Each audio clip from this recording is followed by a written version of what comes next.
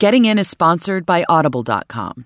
Audible.com has more than 180,000 audiobooks and spoken word products. Just for being a Getting In listener, you can get a free audiobook of your choice by going to www.audible.com/college. From Slate and Panoply, this is Getting In, a podcast series about the path to college. I'm your host, Julie Lithcott-Hames, and Getting In expert Amy Young is back again this week to answer listener questions. For those who don't remember, Amy's the director of college counseling at Avenues, an independent school in New York City. Welcome back, Amy. It's great to be back, Julie. Thank you. Okay, Amy, so before we get started with listener questions, we actually have an update from another Getting In senior, Ellis Wells, who you know better than anyone on the show because he's one of the students you advise at Avenues. Let's hear from Ellis. Okay, this is Ellis Wells signing in. Pretty exciting news. On Friday night at 6:30 p.m., I heard back from Vanderbilt University, and I got in. So that was early decision too. So that's where I'll be attending school next year. So my college process is officially over. You know, I was on a kind of a rough streak, rough patch. I was in a rough patch. I rejected from Duke, and then rejected from UVA a little while ago. So it was a little in the dumps, but crazy, exciting news. Couldn't be happy right now. And actually, when I found out, I was actually on my way to the airport. I was in the car with my dad, reloaded on my phone. Congratulations, Ellis, you've got in. And I said that the next person after my dad was sitting right next to me that had to know was my mom. So I went ahead and called my mom, shared the great news with her, and then I just started talking to my friends. They were so happy for me and whatnot. And so it was really a special moment for sure. And now I'm here with my grandparents and my cousin and my aunt. So it's just a nice way to celebrate. But yeah, so my college process is officially over. Couldn't have done it without Miss Young. Everything. Starting what feels, basically a year ago. About this time was when I started ramping up for the ACT. So really, this is when I started working with her. So it's been a wild year. I can't believe it's kind of surreal now. I really feel like my 4 years of high school are really coming to an end. So that's a bit scary, but it's also exciting. I've joined the Facebook group, and the Vanderbilt Facebook group, and I'm seeing a lot of mutual friends, and actually some of my close friends. I have one close friend going, so I'm definitely going to be comfortable there. I'm looking forward to it, and I really couldn't be happy right now. Thank you to the podcast for all the insightful information from everyone on the whole team. Couldn't be happy right now. Pretty surreal that it's over, but thank you. Oh, Ellis, I'm so happy for you. I have felt the pain in your voice as you've experienced a few of these rejections. You know, it seemed as if somehow these schools' decisions were getting to you, man.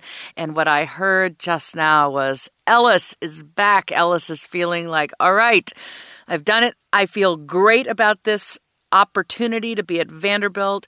You know, I loved his recounting of the whole last year and all the support he's gotten. And this is what we hope every kid will experience, whether it's Ellis at Vanderbilt or Jonathan at Muhlenberg or all of the others we're waiting to hear from. It's like, okay, it's over. This process, this excruciating process is now behind you. And now you get to focus on being a kid a little bit and finishing your senior year and getting excited about spending 4 years on a campus that has decided to welcome you as one of theirs. I'm so happy for Ellis. Well, and I thought it was interesting in Ellis's memo how he declared not once but twice that his college process was over. So yeah. We did take note of that. And Julie, I have to say, not only can you hear it in Ellis's voice, a sense of relief and exhilaration, but I can see it on his face. So we're in my office right now, and I have Ellis right here. So I'm wondering if you might want to pass your congratulations on to him. Oh! Hi. Ellis! Hello. I'm so happy for you. Thank you so much. Thank you. Oh, my gosh. Wow. So you know what? Tell us about Vanderbilt. Give us a few sentences or a few thoughts about Vanderbilt. I bet a lot of our listeners are eager to know more about this wonderful school, particularly now that you've gotten in there. So give us just a sense of what it is that's drawn you to them and why you're excited to be on that campus. I mean, first and foremost, the academics are, stellar. So that's just baseline. And all of the schools I applied to, all great schools, and the academics are going to be rigorous. Also, Vanderbilt stood out to me. Just Nashville was just a really great city. I really, really fell in love with it when I was there. This past October, the campus is beautiful, but Nashville really stood out to me as one of those like great places to be for the next 4 years. Absolutely. Nashville, Tennessee. Fantastic. Well, so here it is. It's February. It's your senior year. What do you do? How do you handle the next few months? What's a priority for you now? Well, I must say, the moment I got back, I was in the college office signing one more letter, just retracting all my applications. So that's done now. So other than that, I think for me, I'm just trying to enjoy it. I only have a couple more months left at Avenues and with my friends. So beyond just enjoying myself and having fun, I just feel this sense of like relief. I just have nothing on my plate really right now, and I can do things for myself that I'm interested in at school, which is really something I haven't been able to do as much as I'd like to these past couple of years. So, Ellis, thinking back to your younger self, there are a lot of younger listeners, maybe sophomores, maybe even freshmen in high school, certainly juniors. I wonder if you can think back to your younger self,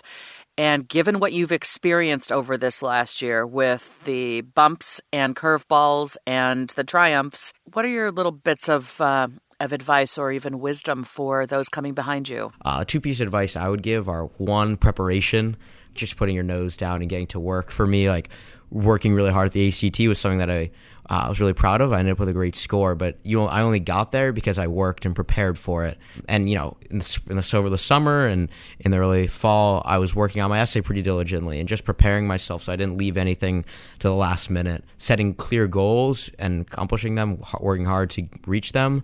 And then it all seems to just kind of keep rolling. You never feel like you're got so much to do on your plate. If you take them piece by piece and say, all right, this week I'm going to write X thing and I'm going to study for the ACT or something like that, if you space it out and prepare yourself, it's not going to feel too overwhelming. And the second thing for me, like early decision and early action responses weren't exactly the thing. They weren't what I was hoping. Yeah. But I think the lesson I learned is that like every time people would just tell me one thing that really stood out to me is onto greener pastures. You can't go back and wonder too hard about why you didn't get in. Sure, maybe you can make small changes in your application, but what you did, that's in the past, and you have to move on. And finally, I guess, no one ever says they hated their college experience. Everyone finds a school that's right for them and a place they're happy at. So be optimistic. Beautiful. You going to go play some golf? I was playing. I played a lot of golf this weekend, which was a nice way to relax. All right, Ellis. Well, again, on behalf of the podcast, we're thrilled for you. Can hear that authentic joy in your voice. So excited for you to make your way off to Vandy, it's called, right? Isn't that the nickname for Vanderbilt? Yes, Anchor Down. Anchor Down.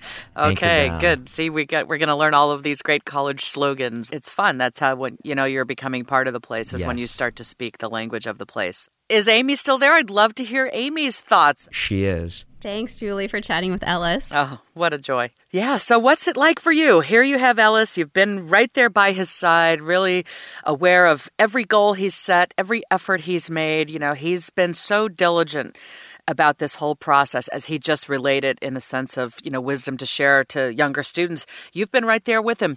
How does this news feel for you as his college counselor? Of course, we're thrilled and excited for him, and we are so incredibly proud of him. He has worked so hard. These sorts of decisions don't come lightly, right? In terms of colleges admitting students, Vanderbilt saw all the value that Ellis could bring to their campus. They recognized his hard work. What I'm able to say as Ellis's college counselor is he built an enormous amount of reflection into his application. His authentic voice was so present there. It was so clear that he had given so much thought to his choices and his academic path and all of those things. So that level of authenticity was really there, and that's what we always hope for students, to use this process to actually learn something about themselves. And I think that's so especially true for Ellis, and that was obvious. And those are the sorts of things that result in good decisions, meaning a student ending up at a school that's a really great match where we all think and know that Ellis will thrive academically and extracurricularly. We've gotten feedback on the podcast here that we are offering, through advice from you, Amy, and the other experts, we're offering people a resource that they may not have in their own community. With an eye to those listeners, whether they're parents or students themselves, to those juniors and parents of juniors listening, here we are, February. Can you give a sense of if a junior is starting to kind of amp up, starting to really pay attention to this whole process and think, yeah, it's time for me to buckle down, but they're not quite sure what are the first, 3, 4, 5 things that ought to be on a checklist they might be creating for themselves? What would you put on that checklist? Sure. So I would say give some real thought to how you're mapping out your standardized testing, just so that you are not being reactive about that. Just sort of give yourself a sense of, I want to aim to take some of these tests twice, an ACT twice or an SAT twice. Do not set yourself up to just take it every month or anything like that. Just be thoughtful and methodical about that. Have some conversations with either teachers or guidance counselors at your schools about what your courses should be like, and what makes the most sense for you and what's most appropriate for you. Start giving some thought now to how you want to spend your time over the summer. The point being is that you don't necessarily want to set yourself up for a summer that is going to exhaust you and have you starting your senior year more exhausted than when you ended your junior year. But you don't want to find yourself in the middle of summer thinking, I'm not using my time well and I'm sort of wasting my time here. Just make sure that you're going into your summer being thoughtful and intentional. And I think one of the things I say to my students at this point is, well, I'll say 2 pieces of advice.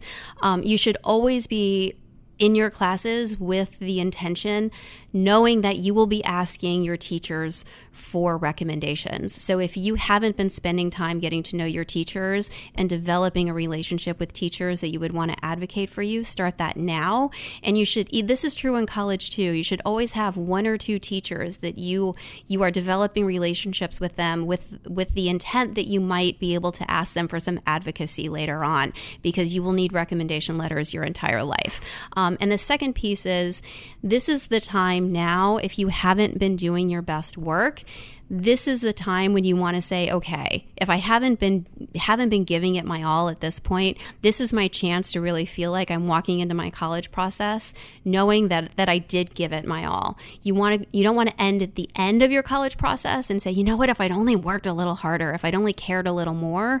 Do right by yourself and do your best work right now if you haven't been doing that up to this point, so you don't feel like you've cheated yourself in the end. Great tips. And what I love implicit in that last piece of advice is the fact that, many kids haven't yet put their best foot forward academically in high school. And what you're saying is, hey, that's normal for many. That happens. Now's the time to take stock of the self, take stock of where you are in the process, and realize, you're in the final lap when it comes to gathering up the academic evidence of what you're capable in time to apply to college.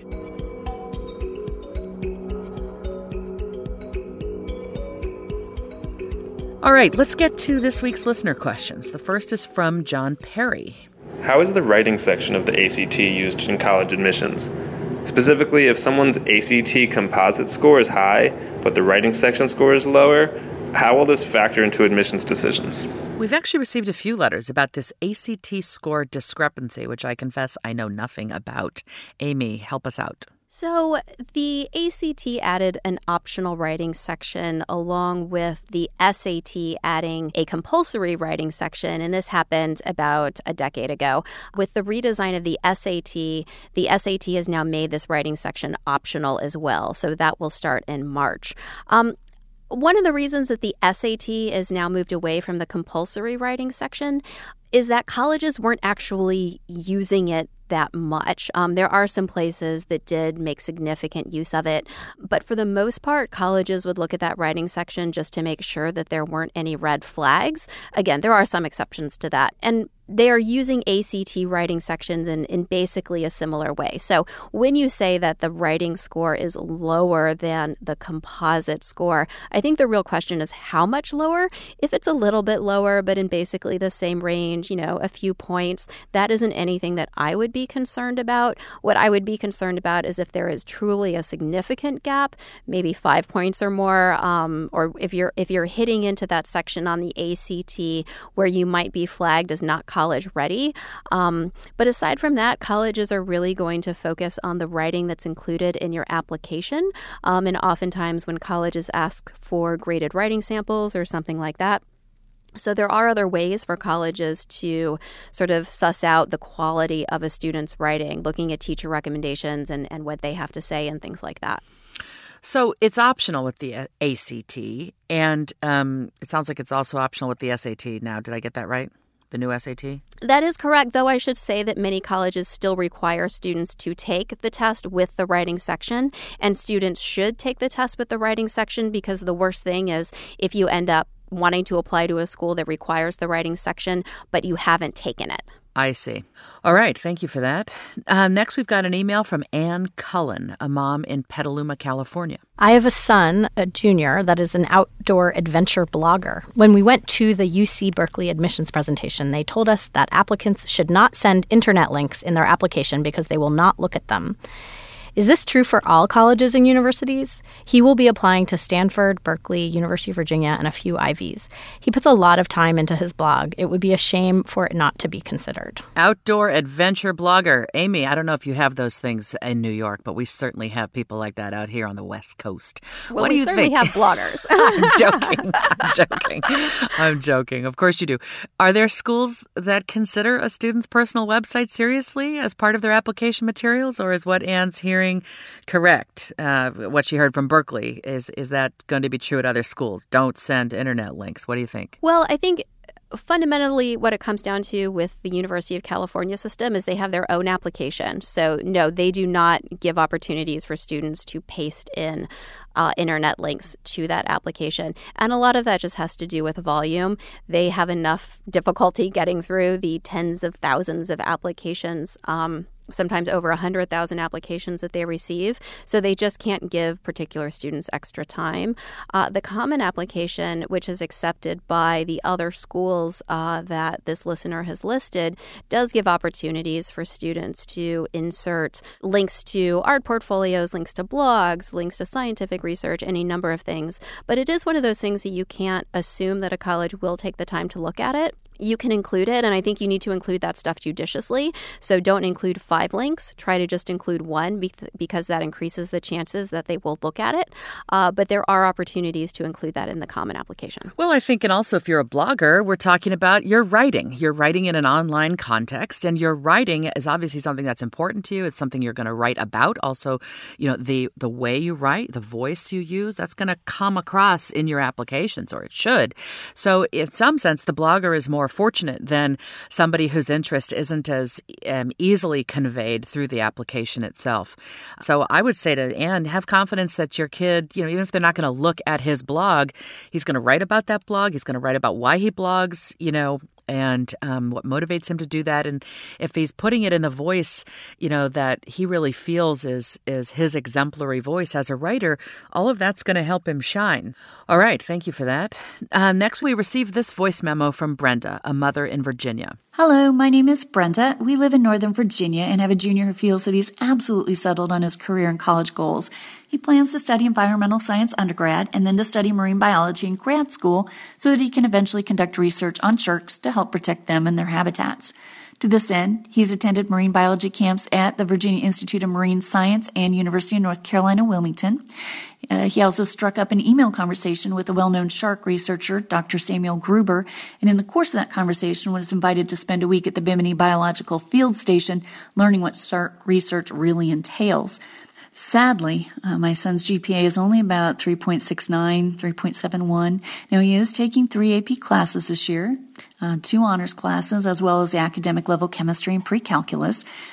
He did take the SAT in December without a lot of prep, and his result was about 1900. Now, none of these are bad, but Virginia State schools are just so competitive that they're probably not sufficient to get him into most of the Virginia State schools that have his desired major.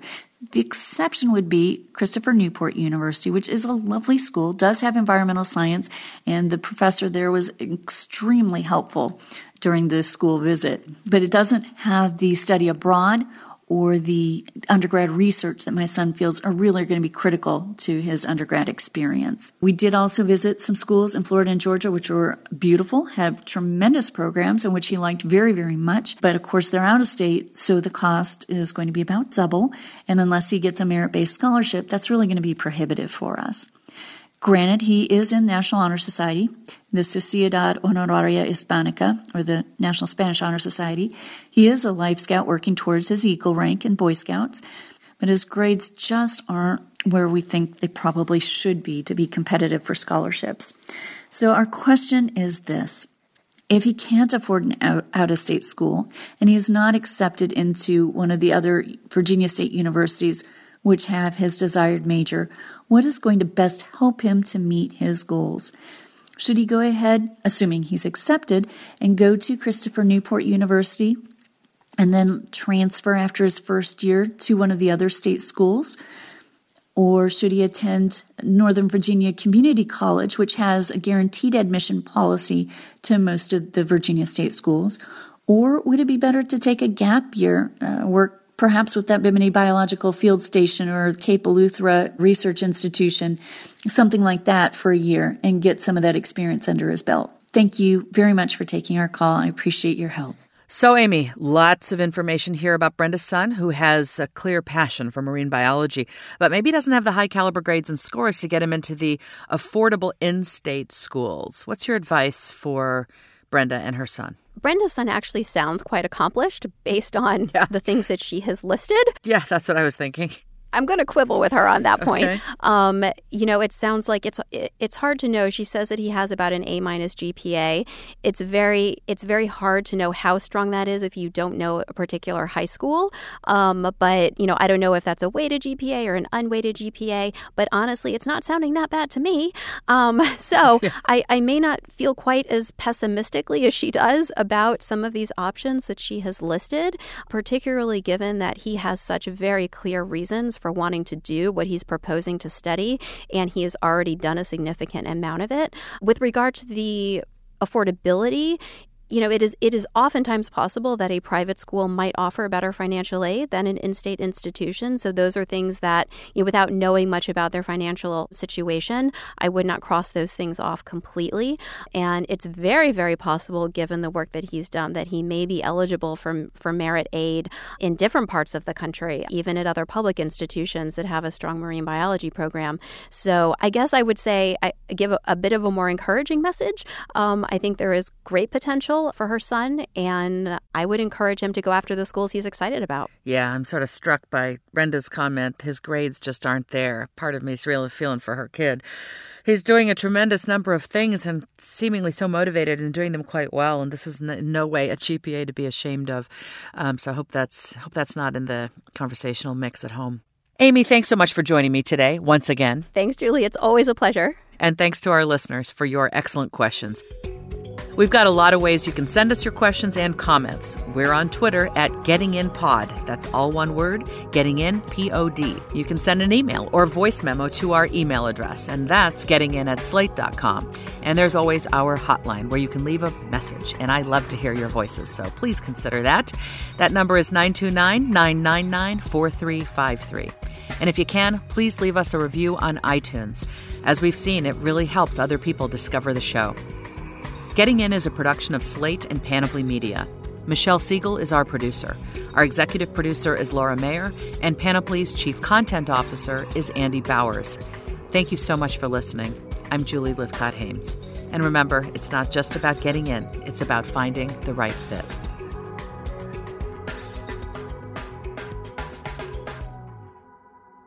Getting In is sponsored by Audible.com.